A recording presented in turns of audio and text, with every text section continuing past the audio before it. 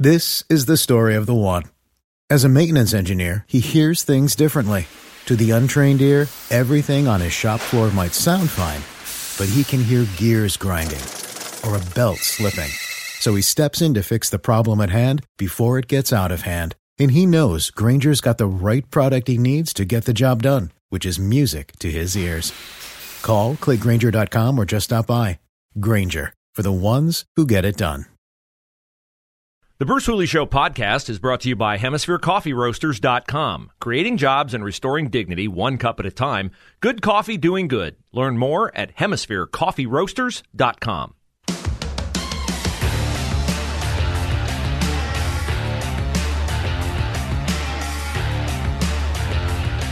You likely have been kept abreast of the ridiculous border situation by Bill Malugion's outstanding reporting on Fox. Pam, have you seen Bill Malugion on Fox? Not familiar with Bill Malugion? You don't know what he looks like? I don't think so. Okay, well, I ask because here is the story from Politico. It says, there's a tall Fox News reporter in his mid-30s with slicked back hair. Bill Malugion does not have slicked back hair. Bill Malugion has, like, stand-up hair. It, like, stands up straight. Like, I don't know. I know they're talking about Bill Malugion, but from the very beginning, you know this is going to be a hit job because they say he has slick back hair, and he doesn't have slick back hair. There's a tall Fox News reporter in his mid-30s with slick back hair and an air of combative indignation who's getting under the skin of some people in Joe Biden's administration. And he's not Peter Doocy. Story continues. Bill Malugion, a former L.A. Emmy-winning reporter, has become a growing presence online and in broader political circles as Fox's go-to reporter at the southern border. He's done hundreds of television hits since joining the network last year, largely from border states, where he often focuses on the historic flow of migrants that are overwhelming communities there. Now, I'm going to stop reading right there. Isn't the news here that there's a historic flow of migrants that are overwhelming communities there? Like, wouldn't Politico do better to do a story on the historic flow of migrants that are overwhelming communities there? Instead, they do a long hit job on Bill Malugion doing his job. It is Bill Malugion's job to report the dysfunction at the border. It is Politico's job, by the way, to report the dysfunction going on at the border. But instead, what are they reporting? They're reporting that the White House doesn't like Bill Malugion doing his job, which Bill Malugion wouldn't have the chance to do if the White House were doing its job. If there wasn't a problem. On quelling border infestation. Yes. So this is another piece of evidence in the ongoing lack of consequences in our society for bad behavior, whether it's crime or whether it's ineptitude, which I would argue that the Biden administration's ineptitude is criminal when it comes to its desired expansion of Title IX to include gender. It is so ridiculous. And it's so evil. People think, oh, you overstate it when you say that this gender-affirming care is evil. Well, let me ask you a question. If I could play for you audio of hospital administrators talking about whether or not we should do sex reassignment surgery on minors, and in that audio, the hospital administrator voiced an overwhelmingly convincing argument. Not that the kids are in need of this kind of physical mutilation for their psychological well-being, but that, wow, if we don't do this, man, we are really, really, really leaving a lot of money on the table. In other words, let's mutilate some kids so we can make a lot of money. A lot of money. Well, hang on, because here is an administrator from Vanderbilt Children's Hospital when Vanderbilt was determining whether or not they wanted to open a gender-affirming care clinic. Some of our UMC financial folks in October of 2016, starting a couple years ago, put down some costs of how much money we think each patient would bring in. And this is only including top surgery. This isn't including any Okay, so she said, it's a little hard to hear, but she says, Pam, can you make this out? She's saying, so we got the numbers. We got the numbers. You can bring in a lot of money. Top surgery. This is not even counting bottom surgery. Here's how much money we can make. Here she goes. And it's a lot of money. These surgeries make a lot of money. It's a lot of money. These surgeries make a lot of money. So female to male chest reconstruction can bring in $40,000. Female to male chest reconstruction surgery could bring in $40,000. A patient just on routine hormone treatment, who I'm only seeing a few times a year, can bring in several $1,000. That requires a lot of visits and labs. It actually makes money for the hospital. And so she said just chemical. The last part was the chemicals, the money could bring in several $1,000s for the hospital. Here it is again. A patient just on routine hormone treatment. Routine hormone treatment. A patient just got routine hormone treatment. A patient just on routine hormone treatment, who I'm only seeing a few times a year. Only seeing them a few times a year. A patient just on routine hormone treatment, who I'm only seeing a few times a year, can bring in several $1,000. That requires a lot of visits and labs. It actually can bring in several $1,000s from visits and labs. And this person was speaking to a seminar at Vanderbilt? She was a hospital administrator. Okay. They were debating, should we open a gender reassignment center? Should we go into this business? This is the audio from when they were debating whether to do it or not. Here's more from that same administrator on that same topic about how much money they're leaving on the table if they don't do it. Now, these I got from the internet, but it's from the Philadelphia Center for Transgender Surgery, which does a lot of surgery for patients. And I just want to give you an idea of how much these bottom surgeries. Okay, so she says, this is from the internet. It's from the Philadelphia Center for Transgender Surgeries, talking about bottom surgery, how much we can make. Are making, and I think this has to be an underestimate. I think this has to be an underestimate. The number I'm going to give you, listen to this number. It's an underestimate. This is for a vaginoplasty. For vaginoplasty. So they're going to... Ew.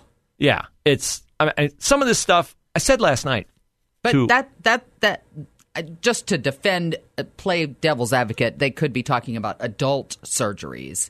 Yeah, but they're doing these surgeries on minors. I was about to say, the problem is that we don't agree with them doing it on minors. On minors. Correct. So here she goes with more.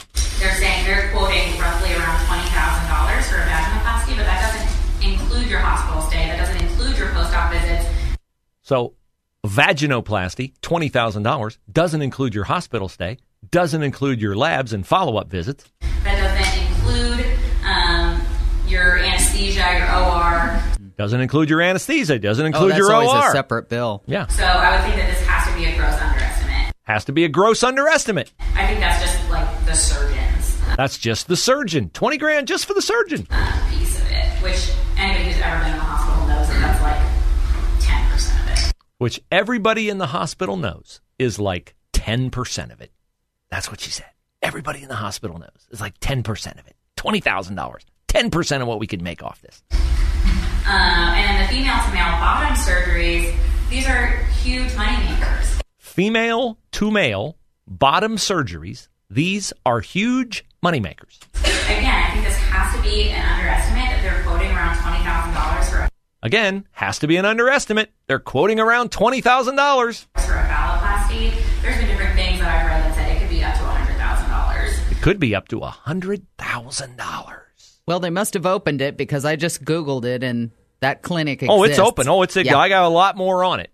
They've scrubbed their website, by the way. All these videos were on their website last week. They are now all taken down. Well, they really sounded you'll hear. Oh, and it lists pediatric transgender clinic, Yeah. Vanderbilt Children's Hospital. Yeah. Here's more from this twisted person. Dr. Winokur, who's our surgeon, says that there's entire clinics where the entire clinic is supported just by their phalloplasties. So there are entire clinics, according to this doctor at Vanderbilt, that are supported by female-to-male surgeries. I mean, this is just despicable. But wait, it gets worse. What if you work at Vanderbilt? You work at Vanderbilt and you, don't want any part of this, right? You're like, I can't be a part of this. I don't want to do these surgeries. I'm a nurse. I have a genuine, authentic faith objection to doing these surgeries? I see we're ready. Yeah, we're ready to go to break. How would you like if you were that nurse, that doctor? You'd have to change jobs. And you were threatened with your job. You're not allowed to have an authentic faith objection. Oh, I've got that audio for you. Next. This is not unique to Vanderbilt. This is going on all around the country. There are over 200 hospitals doing this in the United States. 200.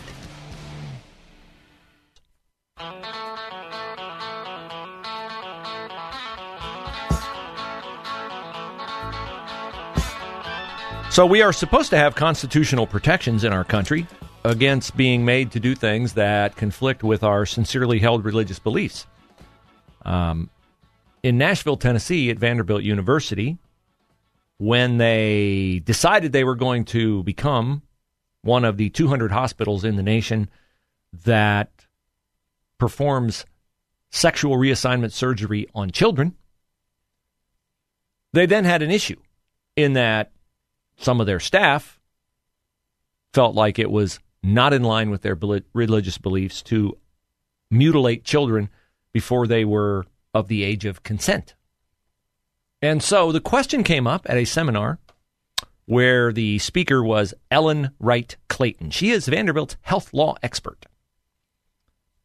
What about conscientious objection to such procedures? Is there an opt-out for those of us on staff who do not have peace reconciling our faith with cutting the healthy breast tissue off girls, or of mutilating trying to figure out how to say this tastefully, a boy biologically and making him a girl? What about a conscientious faith objection? Will you recognize that and honor that personal conflict that we have? Here was her response. If you are going to assert conscientious objection, you have to realize that that is problematic. You are doing something to another person, and you are not paying for the cost for your belief. I think that is a real, I think that's a real issue. So yes, Vanderbilt, if someone has a conscientious objection to participating in this sort of surgery, it probably has to accommodate you to the extent that you can find another person who can do your job, who doesn't have an objection, other things of that nature. But I just want you to take home that saying that you're not going to do something because of your conscientious, because of your religious beliefs, is not without consequences. And it should not be without consequences. And I just want to put that out there. We are given enormous. If you don't want to do this kind of work, don't work at Vanderbilt. Did you catch that? Well, there you are. If you're going to assert conscientious objection, you have to realize that is problematic, she said. You are doing something to another person, meaning the person who has to sub for you. You are not paying the cost for your belief, she said. I think that is a real issue. She said Vanderbilt will accommodate you. We probably have to accommodate you, she said. And then she issued a final warning. I just want you to take home the notion that saying you're not going to do something because of your religious beliefs is not without consequences and should not be without consequences.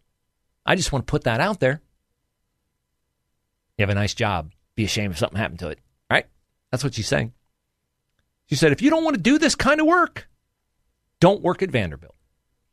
We don't want your kind here. Wow. Is what she's saying.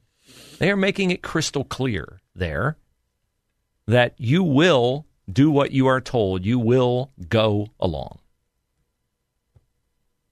They have no respect for faith. They have no real respect for science. They have no real respect for children. So why would you think they would have any real respect for you? They don't. They don't.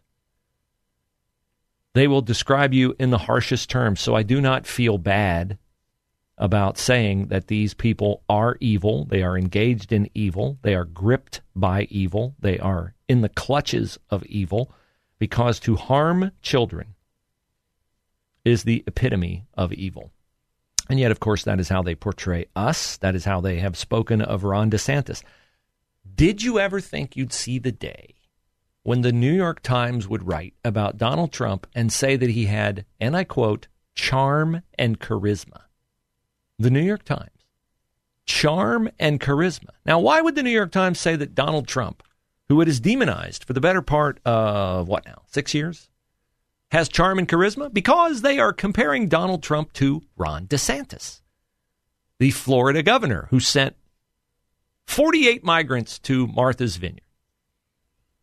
Now Trump has charm and charisma, and Ron DeSantis is the worst of the worst. Ron DeSantis is Hitler-like. The double standard here is palpable, as pointed out by Greg Gutfeld on The Five. I think it's brilliant. You can call it a stunt. You can say they're using people as props, but that's how the Republicans learned that from the Democrats. The ball has been moved down the field on this. The media and Democrat response has not been to attack the problem with solutions, but to attack the person with the solutions, which is DeSantis, right? So it's kind of funny to see their excuses during this. For example, they believe that the whole goal of Republicans now is to, quote, own the libs. No, it was simply to attract attention to a problem. You are owning yourself. That just happens to be icing on the cake, right? So I think that you're seeing exactly what happens. I think when Democrats realize there's a new formidable Republican, out there, suddenly you have a new Hitler. And then the old Hitler, well, maybe he's not so bad. Suddenly the New York Times is saying how Trump is kinder and gentler and funny, and he never took himself seriously and charming. That's that. So now the guy they called Hitler is now not Hitler, because DeSantis, you can't have and not everybody can be Hitler at once, right? So this is obviously what happened when they demonized Romney, and then when Trump came along, then Romney became a statesman, and when it was Romney, he was evil before McCain became, a moderate. So they do this all the time. Yeah. They do it all the time. He's absolutely right. Yeah. Romney was worse than McCain. Romney became great when Trump came around. Now Trump is going to be great when DeSantis comes around. I've noticed here on the Akron Children's Hospital website, they were so proud of all their gender-affirming medicine that they have links to stories at the bottom. Akron Children's Hospital helps transgender, I won't say her name because I feel so sorry for her. She's trapped in this evil web. Help be her true self. And it's a picture of this beautiful little child. And they've turned this child into a sex opposite of what the child was born. Which, I mean, that's pretty amazing medically, right? I would think, I'd click on that and it'd be all about how great it is. No, funny. I click on it. And the story says, we have not archived that URL. This page is not available on the web because the page does not exist. Well, it must have existed when it was touted on the Akron Children's Hospital website. Maybe if I go to the next one, Akron Children's Hospital attends Akron Pride Parade. Oh, there's a bunch of people with colored hair and rainbow shirts on. Oh, that story's not on the web anymore either. Gee, I wonder why. Here's another one. So-and-so shares their story for Transgender Day of Visibility. I click on that one. I'm sure that, what do you know? That page is not available on the web because that page does not exist. This is like one of 6 stories down here on the bottom of the Akron Children's Hospital website about the wonderful outgrowth of gender-affirming medicine, and all 6 of them no longer exist on the web. Wonder why they're promoting stories on their website that never existed on the web. That's weird. Does anybody else find that weird? I find that weird. Planet Oat oat milk is so rich and creamy. I love it in my cereal, but also in smoothies. With 0 grams of sugar in Planet Oat unsweetened varieties. But it gets even better. It's an excellent source of calcium with vitamins A and D that's delicious in everything. Including my lattes. Pick up the carton that has it all. Or visit planetoat.com for more. Planet Oat. Be good to you.